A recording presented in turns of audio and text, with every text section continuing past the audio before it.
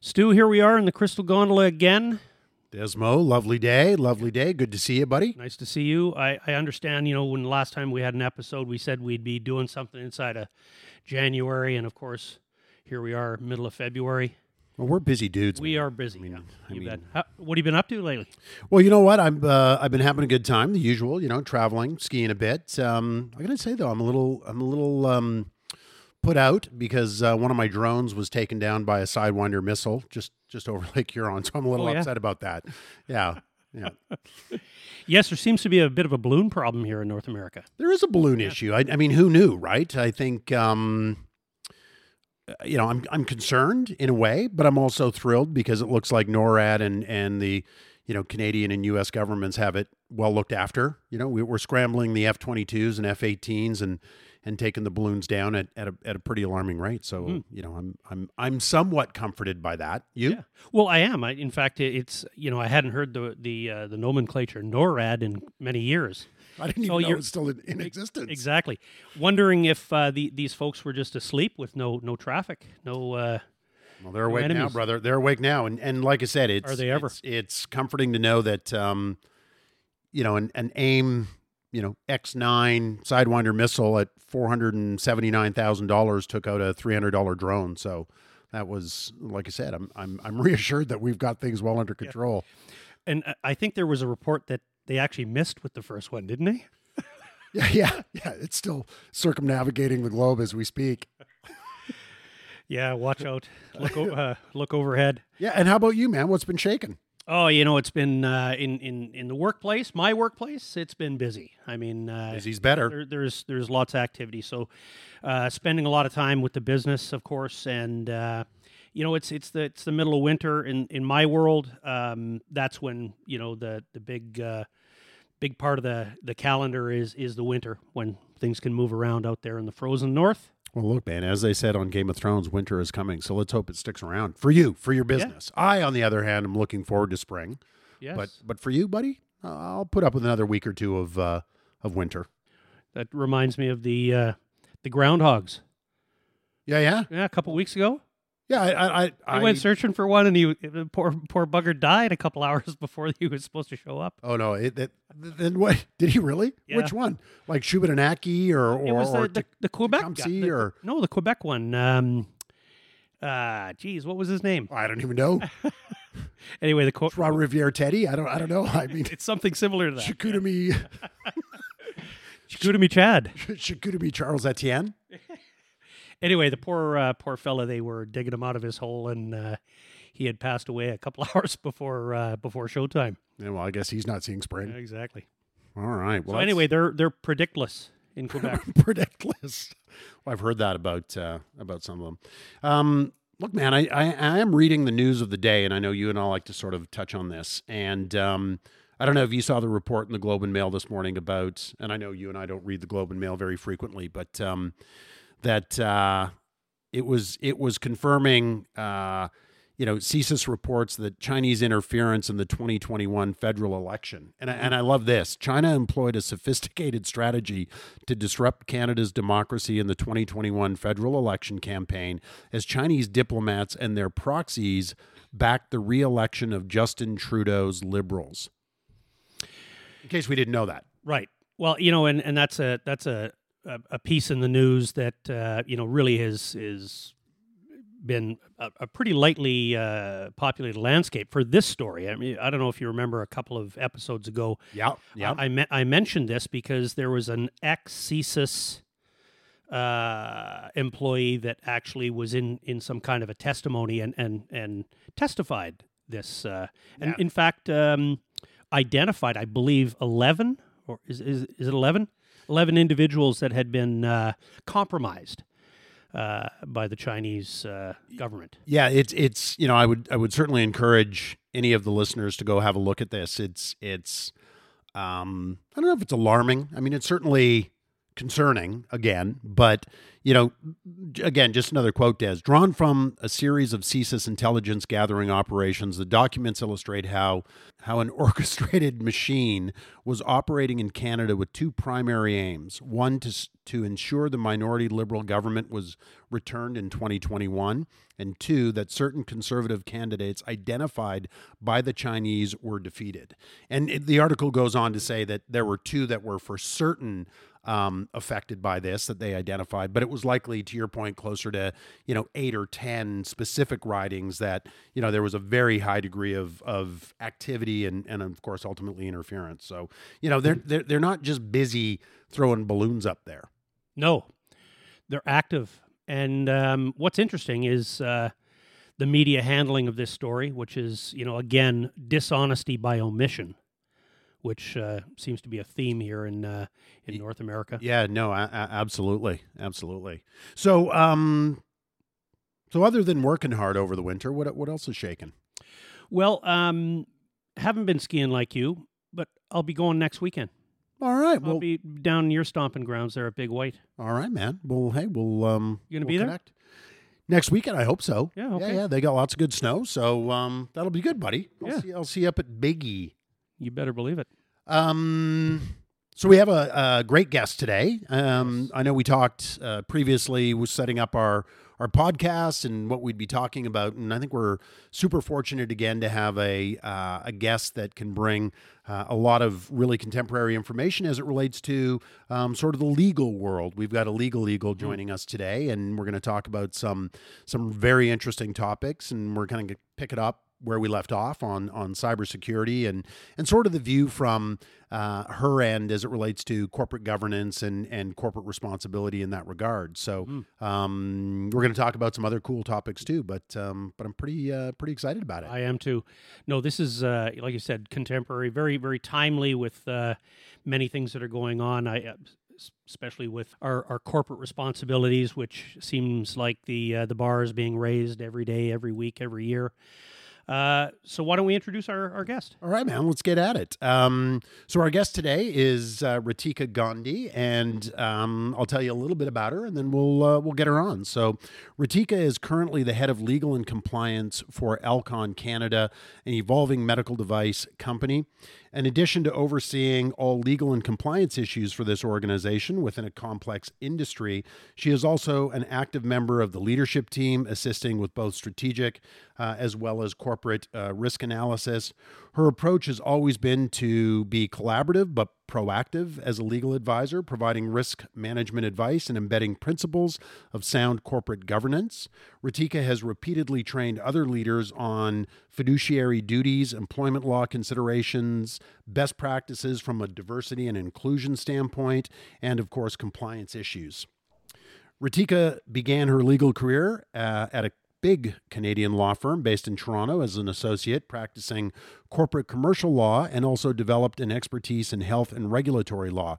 Ratika is also an active member within the Canadian legal community. Ratika, welcome to the Pragmatics. Welcome to the show. Happy Friday. Thank you. Thanks for having me, both Stu and Des. Happy Friday. Yes, and we're in front of a long weekend too. Yeah. It's the Family Day weekend here in this country and the President's Day long weekend in the U.S. Mm-hmm. That's right. Mm-hmm. Well, welcome, Ratika. It's great to see you. Thanks for joining the Pragmatics. And like I said, we're sort of going to, I guess, kick it off with you where we left off. And Des, do you want to take it away on the sort of starting off the questions? Yeah, for sure. Well, first of all, Ratika, we did have the last episode. We were able to have a gent on here that walked us through fairly broad issues on cybersecurity and privacy and so forth. And I think this is a good natural path to what we're going to talk about today. And I think you can zoom us in on some of this stuff. But on the corporate side, what is the responsibility to the corporation to protect their customers and employee information? Great question. Thanks, Des. And just in true lawyer style, I just want to highlight that the views that I expressed today are my personal views and opinions and not that of my employer. And obviously, we're going to get into some meaty topics, but it's not formal legal advice. So, if you need to get into some of this, hire a good lawyer. But let's get into the question that you raised. So it becomes more and more topical every day, as we can probably imagine. And you've invited a guest previously on cybersecurity. From what we see in the news on what corporations who've been subjected to breaches, what they have to undergo. And so at the minimum, the privacy legislation that governs organizations in Canada sets up the framework for what organizations really need to think about. And in Canada, that is the PIPEDA legislation. That really governs the principles of how corporations must handle. And by handling, that means how they collect, how they use, or how they disclose personal information that they have in their possession for the purposes of continuing their commercial activities. And at a very, very high level, it governs kind of 10 main fair information principles that really are premised on, obtaining consent when you collect anyone's personal information, are allowing individuals to access their information.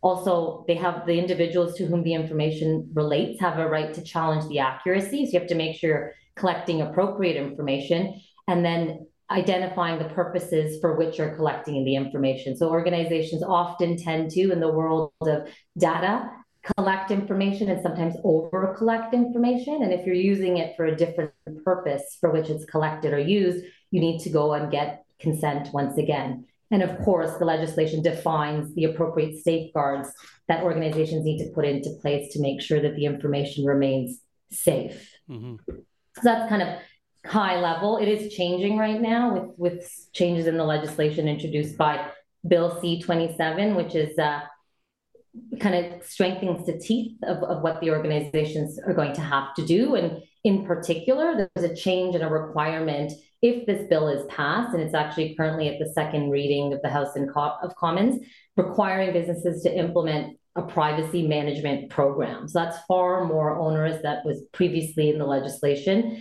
and really requires organizations to do due diligence and have a robust process, policies, training in place for their organizations to make sure that they understand what their obligations are as it relates to the collection of information that could be qualified as personal information. And then there's a private right of action that's new, which basically allows individuals to bring an action for financial loss that they may have suffered. So a lot of activity in the privacy realm, clearly. Mm-hmm. So for the listeners, what I'd like to do is sort of get an understanding of who that is. I mean, we're doing things on the internet as consumers. There's institutions like CRA. There's the Equifaxes of the world. There's also just buying products on the internet. So can you give a bit of a broad stroke on this legislation and who it really is obligated to? For sure. And the Canadian landscape is really a myriad of different types of legislation. So depending on what type of business you are. So, not governmental entities, hospitals, schools, they're subject to provincial legislations that have kind of different rules, but similar principles. This one is related to any business that is in the private sector that has commercial activity. So it really applies to any business, small or large. The obligations are the same. Right. So quite broad. Yeah. So absolutely.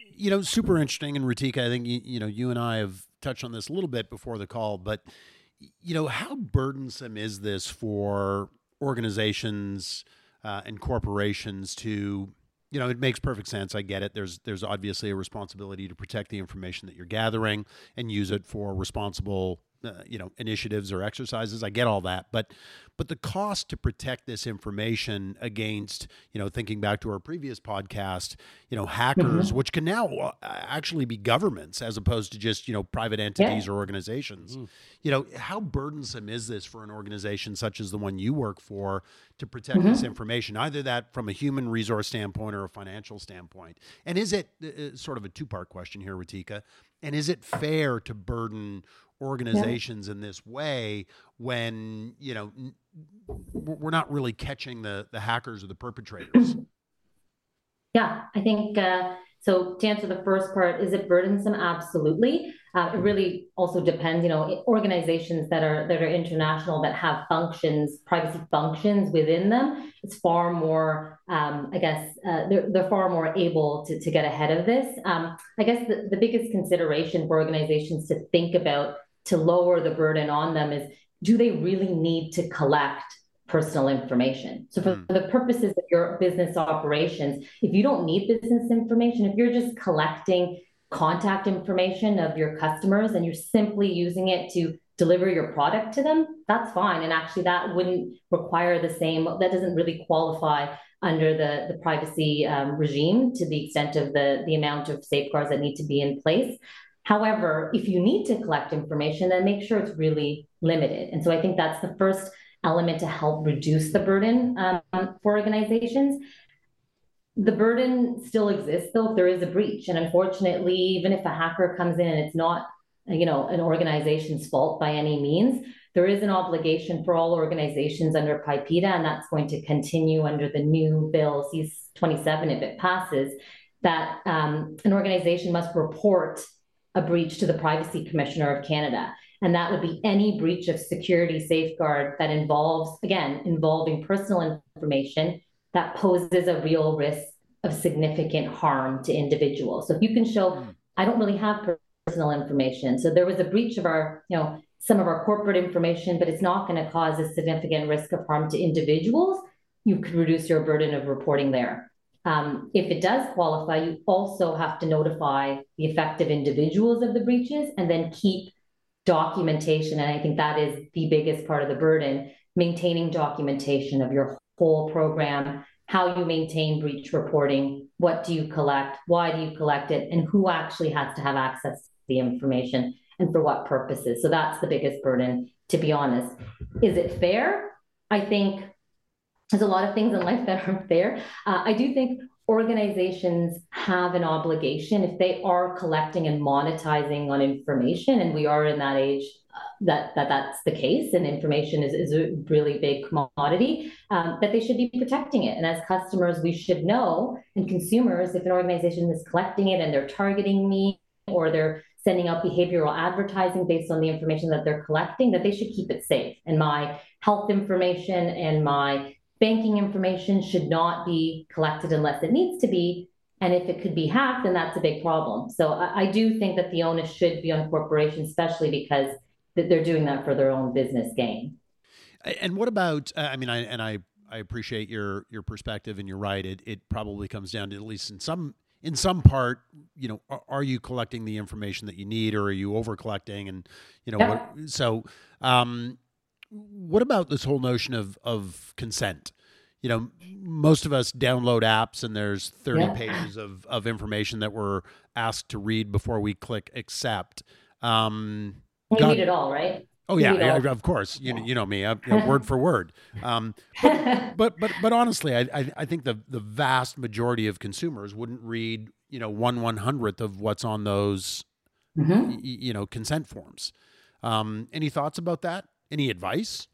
Great question. I think obviously the consents and the forms that we all see is a mechanism for organizations to kind of to make sure that they are following their requirements. They put all this jargon out there so that if they're sued, they can say, well, it was in the terms and conditions, and a reasonable consumer should have informed themselves and agreed to the terms and conditions. So unfortunately, I do think that sometimes that's an unfortunate burden, especially because a lot of times these terms and conditions and these consents are overly complicated. So, I mean, what I suggest for organizations is really, if you're putting that forward and you need to obtain consent, try to do it in a manner that's concise and fair, and think about, when you're having to sign up to your terms and conditions for your cell phone or whatever else you click on, which you're probably not sifting through all the fine print realistically. Mm-hmm. Right. Well, of course, many of these things, as you know, you get there and you can't go any further until you accept it. Exactly. And like you said, how do you go through 30 pages of jargon, and so people are just clicking past it, not knowing the contents. Totally, what they're agreeing to or not agreeing to. What they're agreeing to. Right, and the contents could be completely egregious to the customer. Yeah, super interesting stuff. Ratika, talk a little bit about, if you don't mind, sorry, talk a little bit about sort of corporate governance and other social responsibilities. You said you're involved in, diversity and inclusion, and we know the workplace is changing daily. I mean, obviously, I had the privilege of running a number of organizations. Des is still obviously very operationally running his corporations. And we know that things are changing, certainly for leadership and management. I wouldn't suggest for a moment it's getting easier. What do you see on your side from sort of governance and corporate responsibility or social responsibility? I think similar to kind of how Des started off too, the bar has definitely been raised, I think, for organizations, their leadership teams and their boards. They're really having to now be more accountable and take a look at their societal contributions and footprints, whether that be from an environmental standpoint or from a D&I standpoint. And I think it's not just good enough to have good products or good services anymore. Stakeholders, customers, consumers are all very interested in figuring out how a business is bringing products to the market, how are they offering services, and whether they're doing that in a socially responsible manner. In my industry, I'm seeing customers and institutions asking questions in RFPs, asking them in business proposals, really forcing organizations to have to think about these things. And I think there's a lot of momentum just from kind of what's out there as it relates to D&I and ESG obligations. I do think also that leaders are having to think about D&I as an example, because some of the work that I've been doing, that it's not only the right thing to do, but it actually makes business sense. If we're actually trying to represent the customers and the markets in which we serve, especially in a country like Canada, we need to embrace and have representation of diversity and inclusion so that we are actually representative of the markets and the customers that we deal with, and it matters to them. From the seat you sit in, how do you see that D&I, that diversity and inclusion journey that we're on? Yeah. How do we fit meritocracy into that? Yep, it's hard. I mean, I'm not suggesting that it's an easy conversation, and I think a lot of organizations struggle with how to start. I mean, first of all, do we even understand? Are we all on an even playing field with respect to understanding what diversity and what inclusion actually is? And then what are everybody's experiences? I think the hardest part about it right now is figuring out what type of mandate you want to have for your organization. So is it something that's a bit more, check the box? It's not that anyone would want to have this, but just check the box, superficial, events-based D&I, we celebrate and we have these events? Or do you really want to, if you're thinking about a corporate social responsibility, embed that within your recruitment policies, within your benefits, within things that actually matter to the people that you employ and then the customers that you serve? So I think that that's part of the journey. And the advice that I'm hearing more and more is, don't try to do it all alone. So often the mandate tends to fall on HR, or even the GCs or legal to lead it through, and they don't have that as a full-time job, obviously. So engaging experts, there are so many D&I experts, particularly in Canada, that really know their stuff, that go in and provide training to the large banking institutions as well as smaller organizations to identify where to start them on that journey, and depending on how sophisticated they are and how far along the journey that they are already.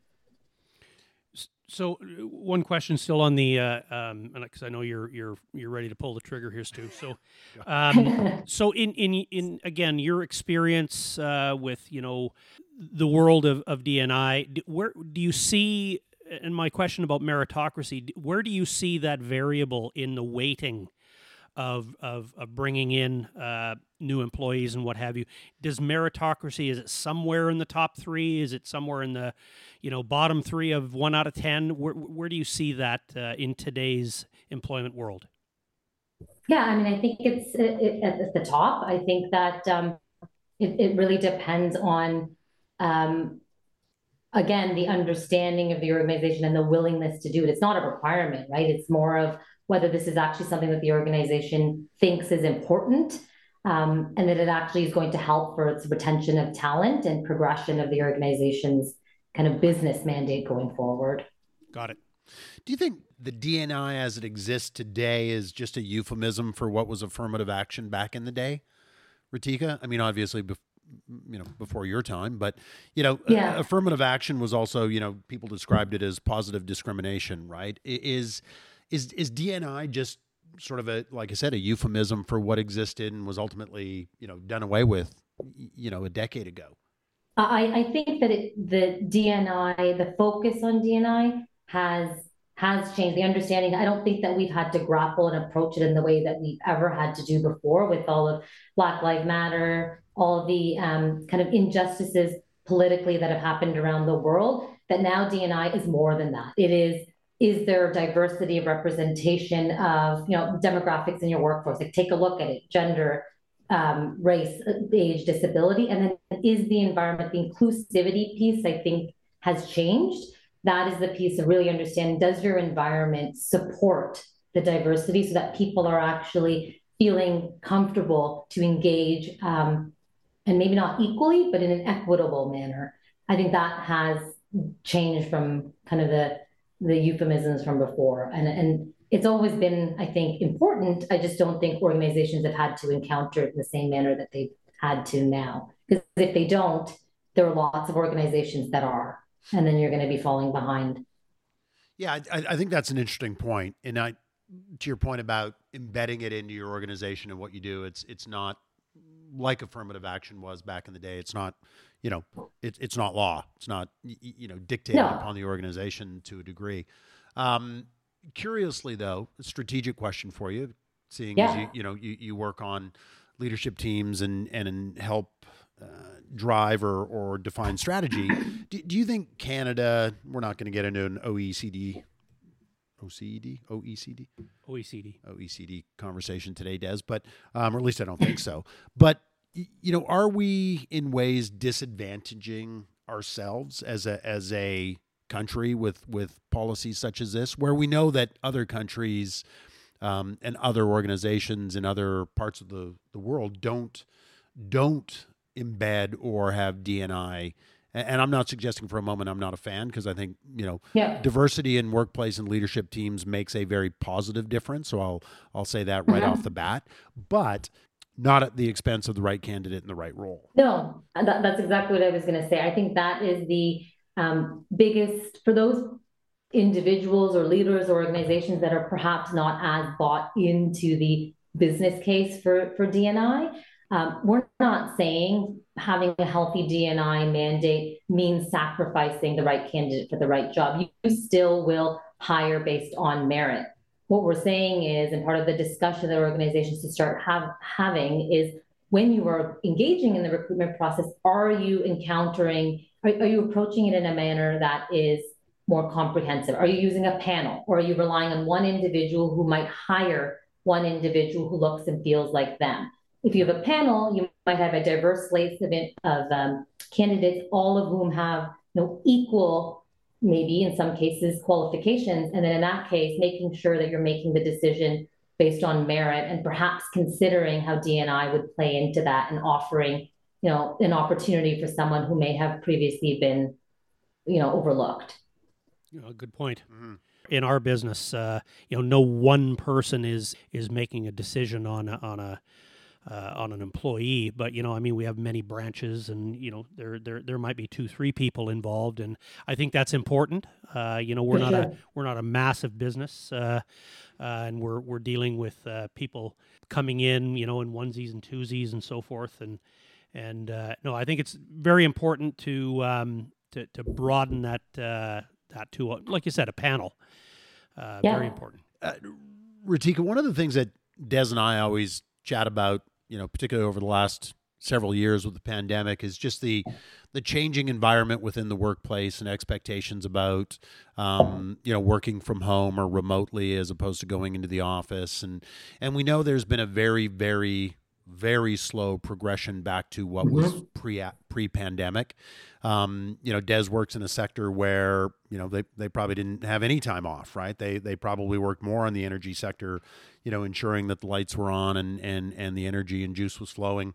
I know our friends and family in the healthcare world, they didn't get any time off. They if anything, worked more and were incredibly stressed through the pandemic. Yet in the corporate world, and I can cite numerous examples of friends that are either in or running organizations where employees just frankly don't want to come back full-time or 5 days a week. And there's been this slow move, like I said a few seconds ago. It's gone from, 1 day back in the office to 2 days back in the office. Some are 3, but very few corporate entities have mandated that their employees come back 5 days a week. And I think some have even gone on record as to saying they won't do that in the foreseeable future. How is it at your current employer, and maybe just your thoughts on this whole notion of employee rights in a post-pandemic world? Yeah, I think it's a very difficult question that organizations of all shapes and forms and sizes and industries have to deal with right now. I mean, without a doubt, COVID changed the status quo. So, kind of like the CSR conversations, corporations, I do believe, have to break down their archaic thinking of the way that they used to operate to at least examine the model that makes best sense for them. So COVID forced many of us, like, my organization, to work from home. And we had to grapple with so many different considerations about when can we allow employees back, what kind of employment law considerations were relevant, can we eventually force them back, if so, under what circumstances? And I still think employers have to be mindful of the fact that they can't go back to the same starting point anymore. Things have changed. Competitively, other organizations, like you said, some are entirely remote. And so leadership teams and organizations are having to consider, if you're asking employees back, do you really need them back? Are they being productive in their current, can they actually do their job remotely? Of course, there's the argument that, and a lot of organizations take this position, that they do believe in in-person collaboration, and that, facilitates further development and learning. And I think that's absolutely, part of the conversation. And employers at the end of the day are still entitled to ask their employees to come back. I mean, it hasn't changed so much. When you were hired, you were pre-pandemic, in most cases, you were expected to be in the office 5 days a week. So employers can still do that. The implications of doing that is what they have to consider. What are their competitors doing in the industry, and whether they're going to be at a competitive disadvantage if they do take a very stringent approach. What I've seen across the board is a hybrid model, which most have started with, 1 to 2 to 3 days back. That has been, like you said, very, very challenging, even that.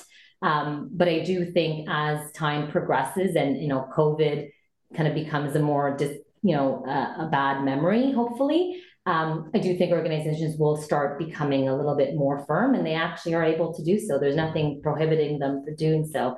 And if employees aren't happy, unfortunately, they may have to look at other alternatives, because there are options of other organizations allowing for far more flexibility. There's a big variance at this point in time. Mm-hmm. There's also the other side of this, and I was speaking to a leader of a business who was dealing with some of the workers putting some pushback to coming back to the office entirely. And these are if we look at the types of business that are across the economic landscape, obviously there's some jobs that can be done completely remotely and some that just aren't. But this was a situation where turning the tables on that, where he was dealing with an employee who was putting a tremendous amount of pushback on coming back to the office and staying remote. And he threw it out there that, okay, well, if basically you're now going to compete with a completely remote employment atmosphere, and he was going to look to other parts of the world to fill positions. In fact, he filled a couple of positions from Czechoslovakia. You know what I'm saying? So, be careful what you wish for. Exactly. Because you're putting yourself in competition now to extremely remote. Yeah. For sure. And I think there are also very valid reasons, like you said, about certain roles, requiring you need to come in based on kind of what the function is. If you're in a QA role, if you're a doctor, obviously, like you actually need to see people and operate on them, or environments, or in distribution centers. So obviously the argument is a lot easier there. The other question that I think is going to become more and more relevant is, as employees push back, and the concept of accommodation, like, can you accommodate for me? And I think that's where employers need to inform themselves on what an accommodation actually is. And that's always been a requirement. Employers are obligated to accommodate their employees to the point of undue hardship. And that's more than kind of just a mere inconvenience. It's inconvenient for you to not be in the office is not undue hardship. But there also are specific grounds for which people can seek accommodation. And the biggest, I'd say, advice that I would give employers is make sure that you have the appropriate documentation. So if someone's asking, they're pushing back, they want to be accommodated, consider the request without making any assumptions of whether you think they should be accommodated or not, but really ask for justification depending on the grounds, family status, medical, religious, whatever it may be. And you have the right as an employer to ask for, okay, give me evidence of why this is, needs to be accommodated, and then let me consider it. I think that's going to be something that employers are going to have to deal with more than they ever had to before. Yeah, I think you're bang on. If the pandemic taught us anything, or employees anything, it's they can get very creative as it relates to their personal needs and request for accommodation. There's no question. They're much more savvy. And you know what? It's funny. I believe in remote policies in the right place for the right organization.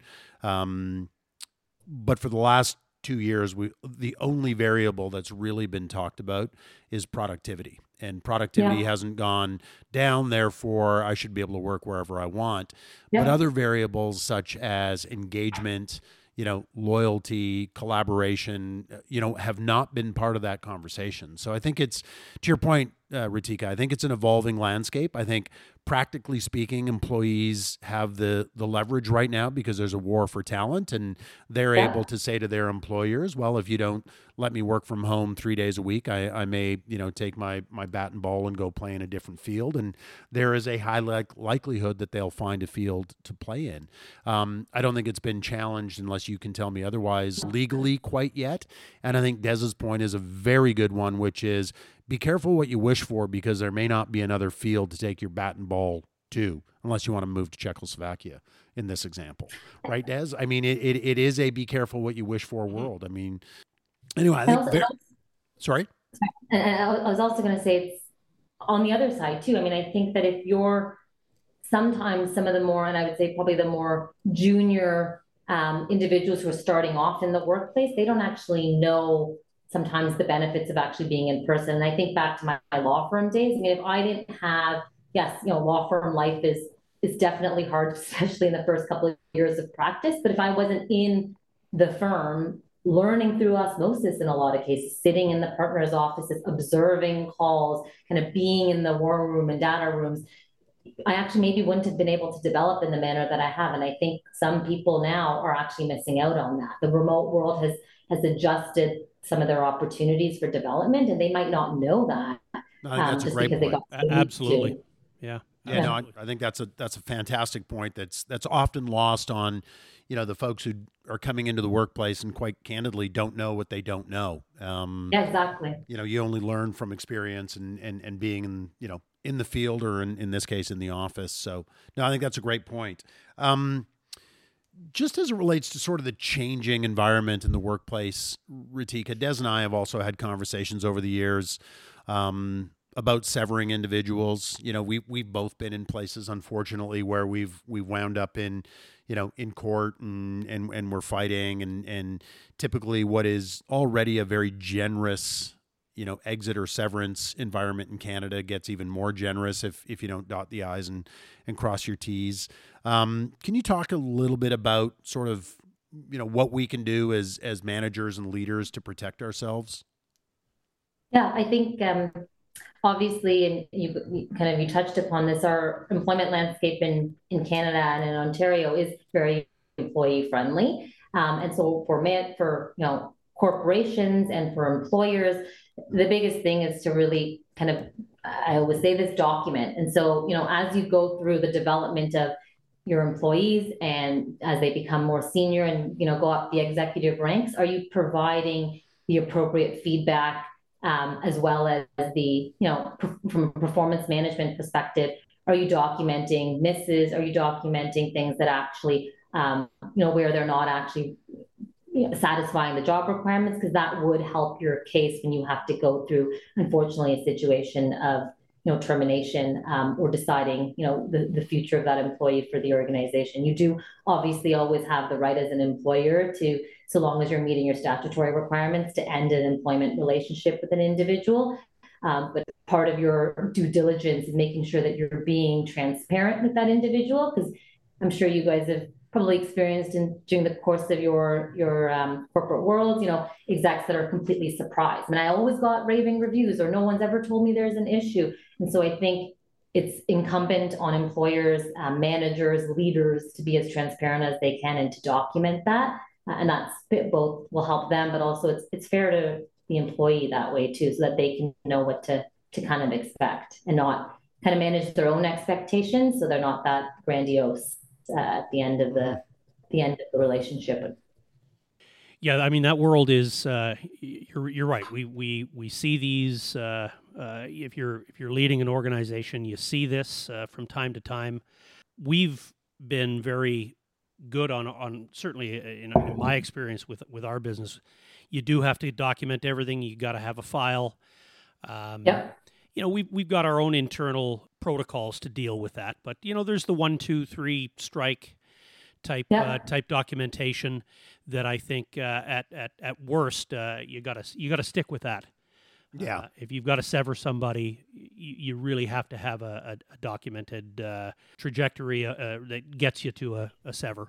Yeah, and I've talked about it before, and whether it's 1 or 2 handwritten notes or a couple of sentences, just make sure it's precise, and that you're consistent in your approach. I think again, in my experience, where we get into trouble is when you have leaders or managers that could be very strong managers in a lot of ways. They could have, good administrative skills and operational skills, but what they lack is the courage to have difficult conversations. Yeah. And I also know that in the past, and I've learned this, decades ago, they used to believe, or my leaders would tell me, there needed to be agreement or sign off on some of these conversations. And the truth is, and Ratika, I'd love to hear your thoughts, there doesn't have to be agreement or sign off. It's my assessment as a leader of your performance. And I don't need you to agree that, you dropped the ball on whether it's an initiative or the whole year performance.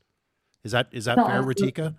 That is fair. And I think yes, you can approach it as a dialogue and like, I'm providing you with feedback. Do you have anything more to add? But at the end of the day, as an employer or as a manager, you have you're in the position of being able to evaluate. And if it's not up to the standard, so long as you're doing it obviously in a non, in a more responsible way from a non-discriminatory, or, you don't want to have any allegations of that, with all in good faith. I mean, absolutely. It's the onus is on you.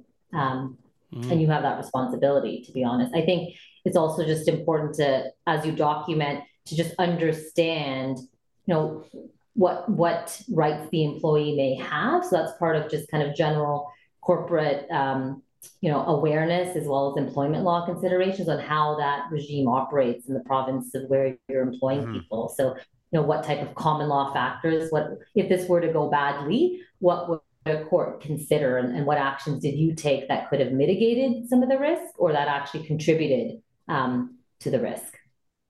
Mm-hmm. Yeah, I mean, we had an instance where there was the 1, 2, 3. In fact, this went to a 4th strike, and there was the documented first entry, and we like to have, if there's a second entry, that in the discussion with the employee, you need to sign here that we had this conversation. That second one, the gent signed. The third one, absolutely I'm not signing any more of these types of things. And, you know, the fact that he didn't sign it in the end when it went the distance, the fact that the event happened, the adverse event happened, didn't go away, didn't take any legitimacy away from it. But the fact of the matter is the file had 4 events that were serious. And when it went the distance, that documentation won the day.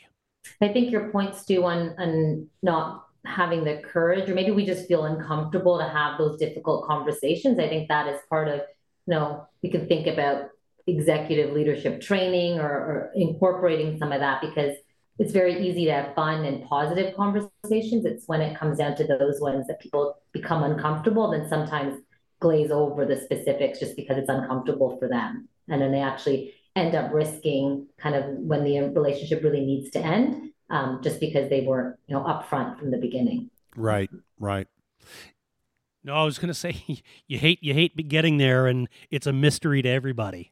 Exactly. You're having this severance conversation, right? It shouldn't be a mystery. It shouldn't be a mystery. Yeah, exactly. Hey, speaking of mysteries, good segue, because I think it was just over a year ago, Ontario introduced this disconnecting from the workplace legislation, which I got to be honest, when I was working with an organization at the time, and when the HR department brought it to me, I thought I was being punked. I didn't actually think it was, you know, genuine legislation. Can you talk about a little bit about the legislation in Ontario and how it's been received?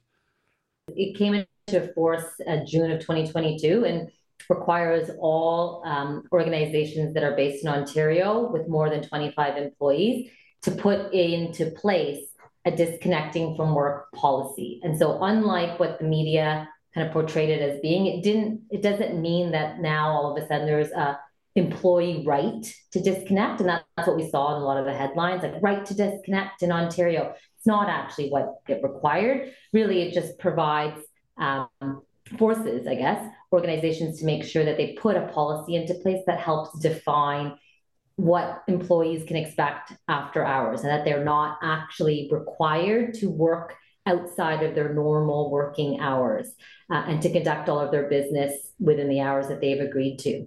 This really came out of, you know, COVID, and what the Minister of Labor commented at the time is it was put into place as a response to what she said was the increasingly blurred lines between home and work, and ensures workers in Ontario know that family comes first.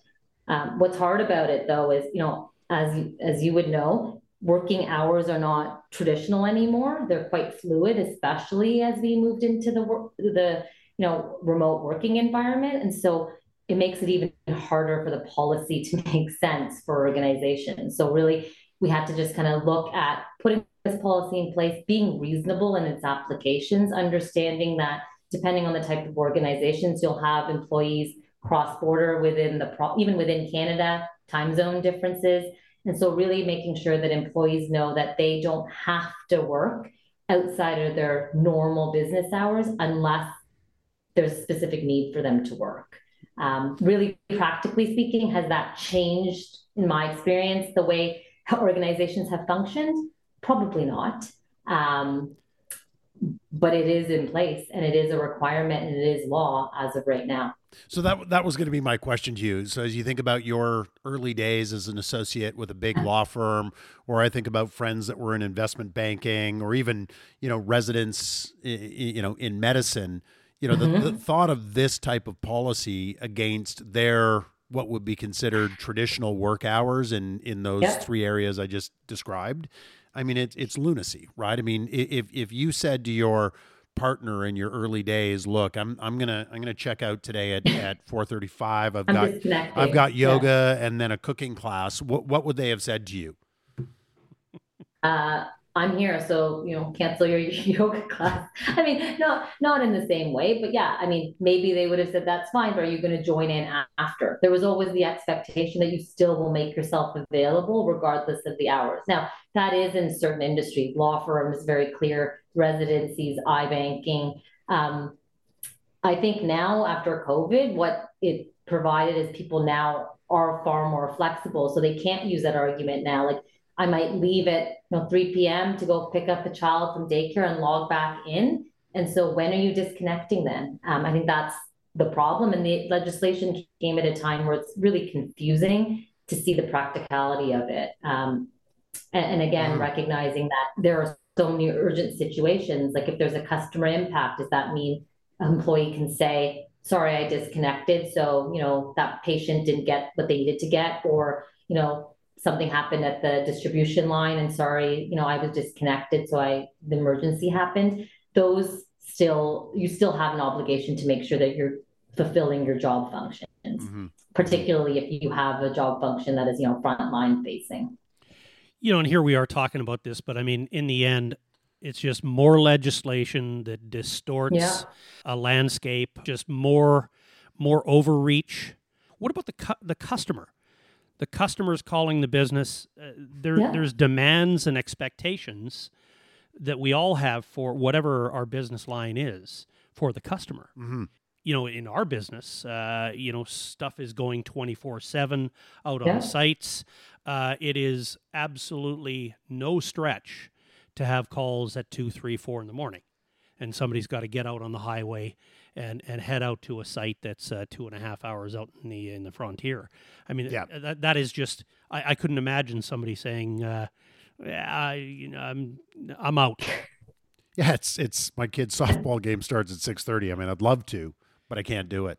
Yeah, and that's why I think, Ratika, we've said the word practical 20 times today, right? And it'll be interesting to see when, the legal challenges come to what's, practically necessary for a lot of these organizations, and that's why I brought up burden earlier, particularly to small, medium-sized organizations that are already working on, probably razor-thin margins.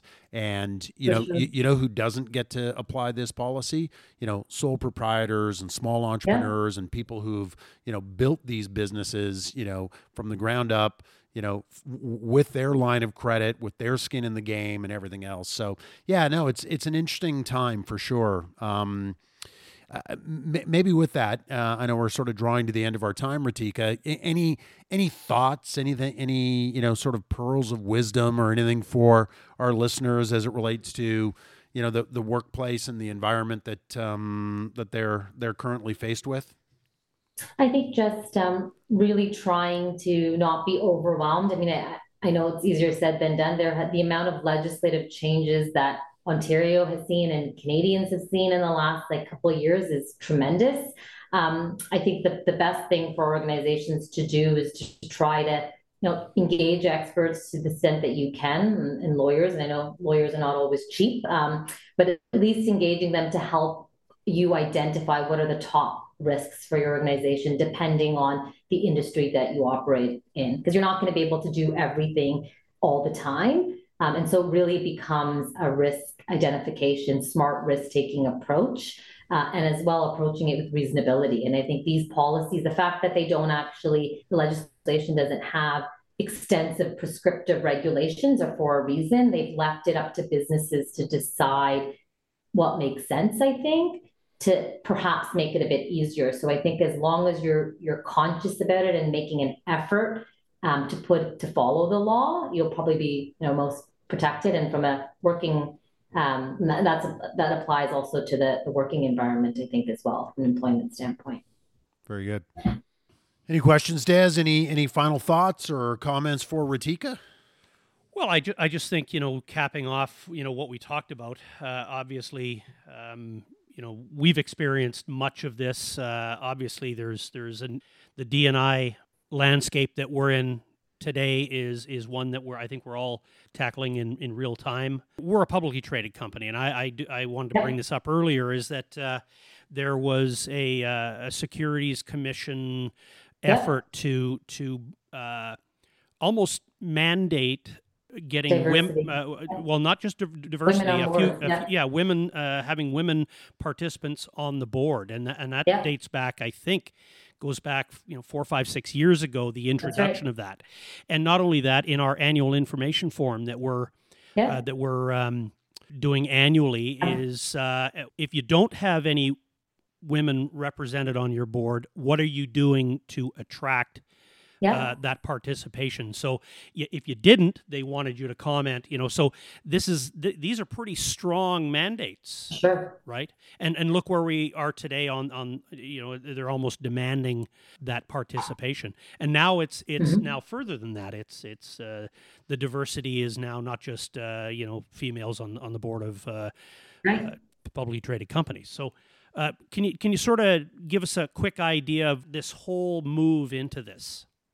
Yeah, I think that was just the starting point. I mean, mandating women on board was a recognition that you can't exclude a significant part of the population, 50% of the population. And now it's gone further, like you said, to identify that there's far more diversity. And it is specific on market, like, the considerations that we deal with in Canada as it relates to the involvement of the Indigenous population is different than some of the issues that they have to navigate in the U.S. They're similar, but different in a lot of ways. So I just think that it is a requirement as part of now the mandate of all organizations. And you're right, public companies have to comment on this when they talk about their corporate social responsibility. That's part of it. What are you doing from your footprint? And that means environmentally, from your people, from your engagement, for making sure that you're not, operating in a manner that's exclusionary in any way. Got it. Well, it was great having you on, Ratika. Thanks so much for taking the time to join Des and I. There were a number of topics we wanted to get to and we didn't. We were going to talk a little bit more about, Bill C-11 as it relates to broadcasting, and you had mentioned, Ratika, Bill 96, Quebec language law. So with that, it's kind of our way of saying we'd love to have you back someday. Would you join us? Absolutely. It's been fun. Awesome. And thanks so much. I'd love to tackle this C-11 because it affects the Pragmatics, Stu. We can you imagine a day where we might have to get out a CanCon license to do what we're doing here today? No, I can't imagine that. That's what it means. So I'd love to tackle C-11. It's something that I don't think enough people are talking about. But yeah, love to have you back on, Ratika, and talk about a few of these items. Sounds great. Thanks, Ratika. Enjoy your Family Day weekend. Thank you. All right. Well, that was a terrific guest, Stu, and I'm really hopeful we can get Ratika back on, touch on a few of these other pertinent items that we talked about. Yeah. No, I thought she was very informative, always incredibly well prepared, as I guess we expect from our legal eagles and friends. But no, it was a great chat. Yeah. On some of the things that are a little more pertinent here in the news, I see that there has been a conclusion with this commission on the Emergencies Act. I see it just came today. I see that. No surprise to you or I don't think. Justice Rouleau said that invoking the Emergency Act was completely appropriate. Unbelievable. As you said, though, not very much of a surprise with this conclusion.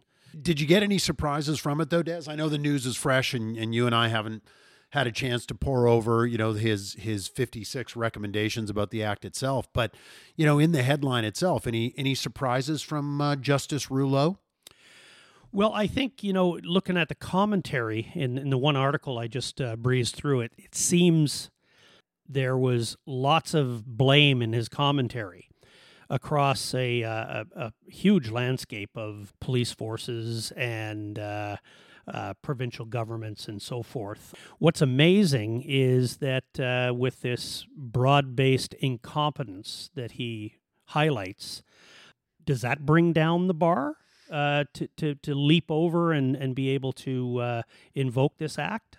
I'm still trying to grasp this. Yeah, no, I think it's a great question. I know it's rhetorical, but it does beg the question. If you're surrounded by incompetence, does it just give your federal government, greater reach and opportunity to invoke things like the Emergency Act? And I know we're being somewhat facetious, but I think the majority of our listeners and just folks in general wouldn't know how draconian that act is. And when it's invoked, to those that fall under it, all of their rights are entirely, or the vast majority of their rights, let's be honest, are entirely restricted, right? Mm-hmm. They have access to their communications. They can seize their assets and cut off their bank accounts. And, the one thing about without maybe getting too far today into the act itself and its impact on us as citizens, the one thing that surprised me to a degree was the fact that there was very little conversation about why this all happened, at least in the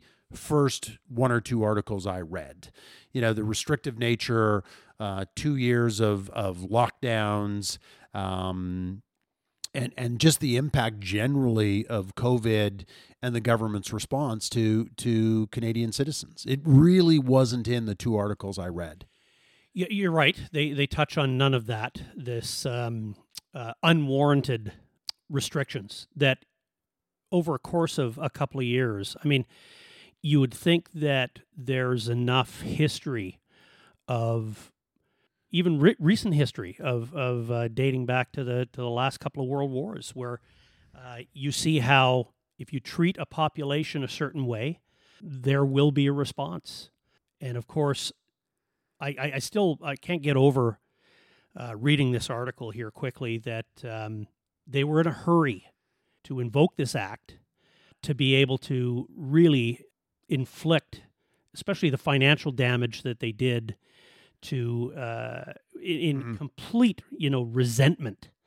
The emotion behind this from the Trudeau government to be able to go destroy some people financially, which what you just alluded to is so enormously frustrating, for a light word. No, but I think it's the right word, right? I mean, as citizens, and as we reflect, take inventory of what this last 2.5, 3 years has really been like, because I guess we're coming on 3 years next month.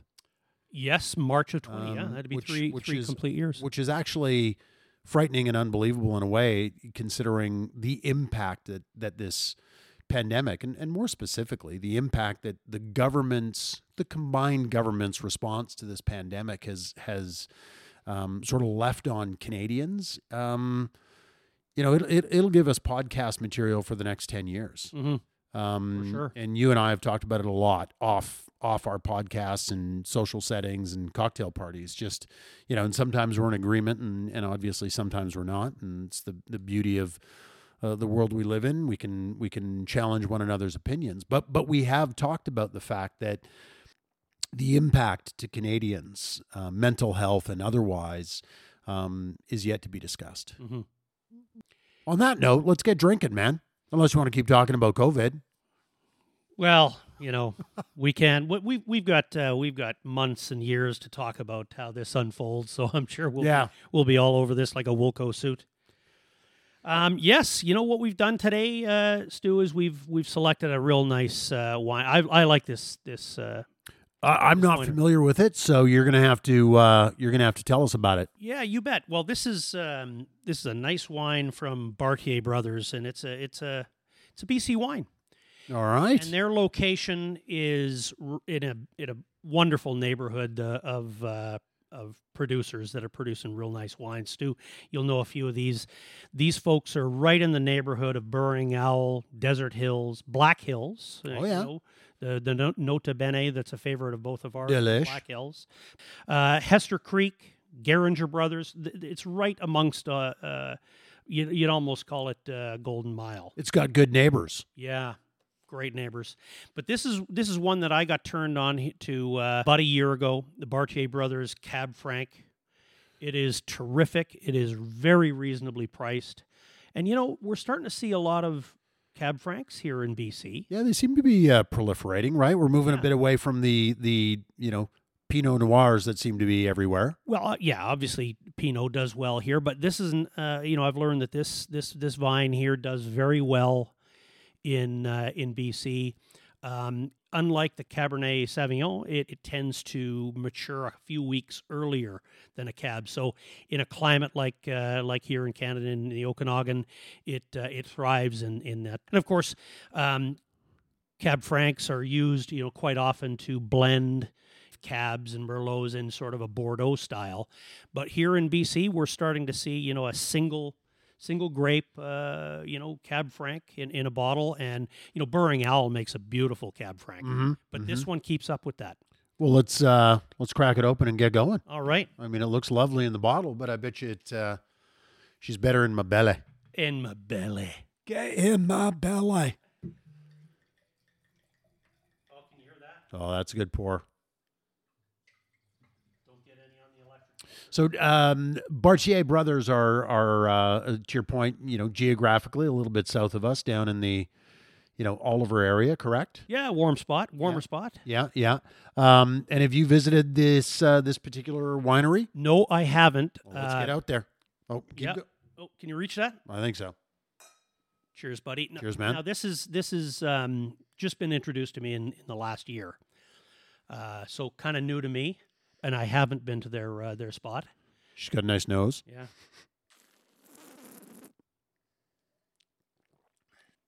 Well, it's very nice. Yeah, we'll give that a couple more minutes just to open up a little bit, but it's zesty. It's a little peppery.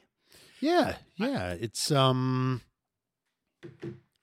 And it's well under $30 a barrel. Well, there you go. So we should have opened with that. Incredible value.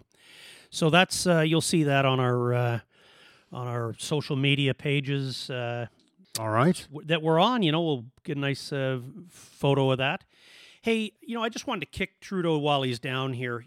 But is he ever really down? Yeah. Maybe that's a topic for another day. But okay, I'm ready. I do think the mood is changing, though, Stu. I think we can feel it. Let's just hope. But here recently, you said we're going to get into the OECD. Right. But you know what? One ranking that the OECD put 40 countries in the next decade. So 2020 to 2030, the OECD ranks Canada doing the worst in GDP per capita growth going forward for a decade. And you can only attribute that to the policies of this federal government and the conditions it's setting for economic prosperity, completely hampering this country's ability to be a prosperous. I mean, to be 40th on a list of this 40 with the abundance of everything that we have here, resource-wise, technology-wise, the human capital we have here. But where we've seen over the last several years of this federal government is we've seen an absolute vacating of foreign investment into Canada. It has just been tracking lower and lower and lower. But not only that, Stu, is the statistics that Canadians themselves are not investing in Canada. Their money is actually going to foreign investments. Yeah. And that's an incredible vote of non-confidence. Well, and you're absolutely right, Des. Even if you discount in that OECD ranking for resources, the point you made about technology and human capital in this country, although it would never offset entirely the resource piece because we are a resource-rich country, when you look at the list of countries that we perform behind or worse than, I think it would shock a lot of people. And you are 100% bang on when you say domestic, or our own citizenship is investing outside of our country. It makes me wonder if they've voted with their wallet before their actual pencil in the ballot box. Like, will it ultimately translate? Have Canadians woken up and said it's time for a change? And the latest Ipsos Reid poll is frankly scary and disappointing because it has the Liberals back up neck and neck statistically with the Conservatives after several polls of the Conservatives being markedly ahead. Mm-hmm. Even one of the polls, as you know, showing that if an election was held today, and this is months ago, of course, that the Conservatives could form a majority government. And it seems like, again, the script has flipped, which scares me. It's does. just, long story short. Yeah, no, just further, disappointment in Canadian voting. Hey, Stu, on a better note, Yeah, man. I want to flip out a little shout out to our childhood and good friend for 50 years, young Dean. He's going to be a granddad.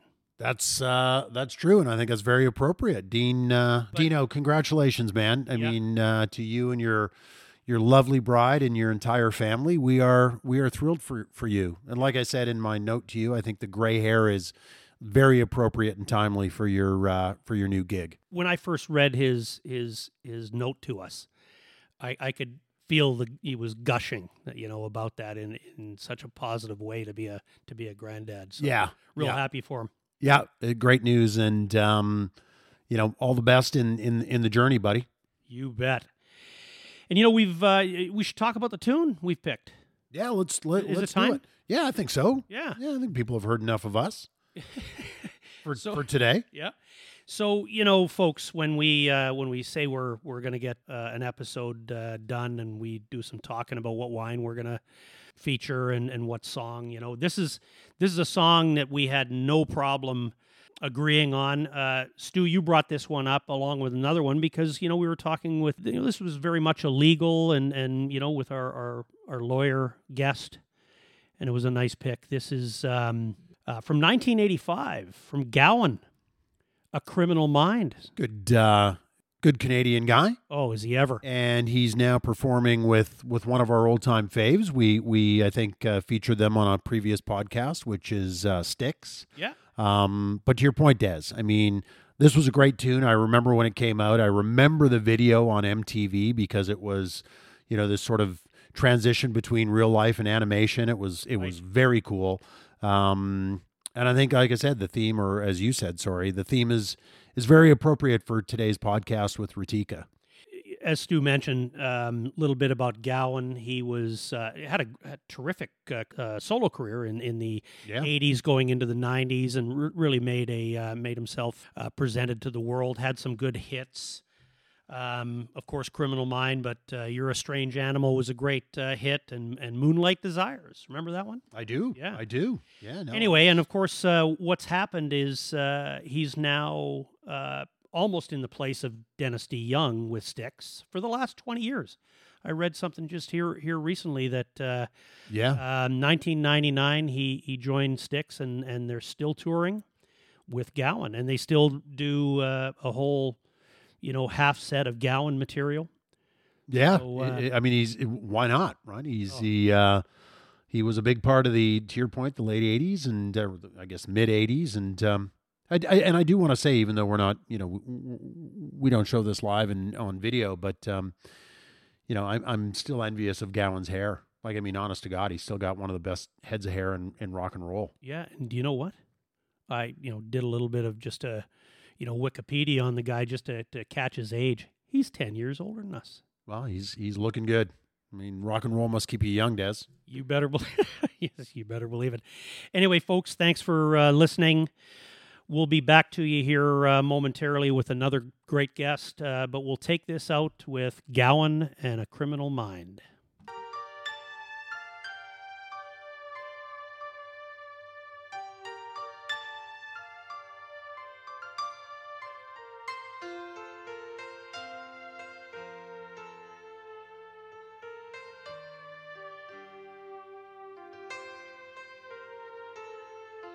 You see, my hands are steady. You've seen my face before. Soon you can take your last look, and they'll close the door. I stand accused before you. I have no tears to cry.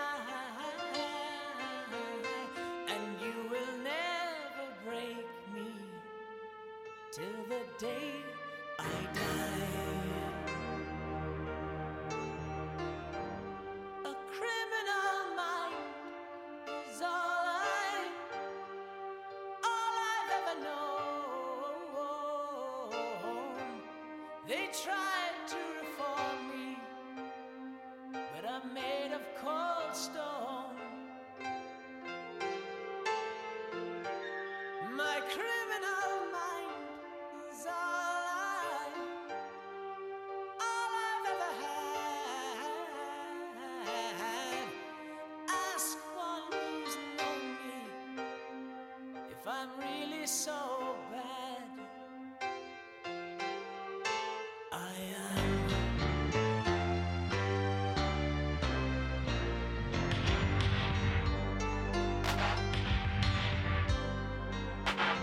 I've spent my life behind these steel bars. I've paid my debt in time, but being brought to justice, that was my